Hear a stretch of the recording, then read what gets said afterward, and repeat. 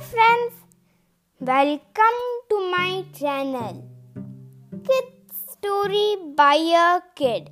This is the 117th episode and this is the 117th story.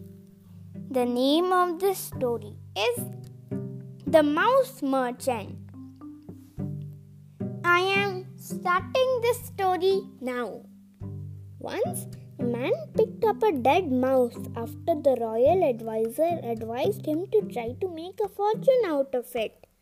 He sold the dead rat to a shopkeeper who wanted it for his cat in exchange for a copper coin.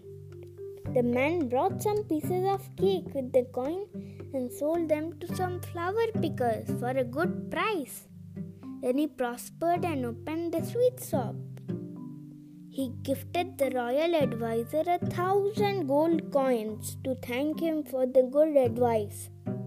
Seeing how hard-working the man was, the royal advisor arranged his daughter's marriage to the man. He was now the son-in-law of the royal advisor.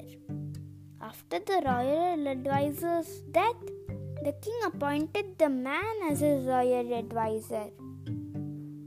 The moral of this story is one will always prosper if you will make sensitive decisions.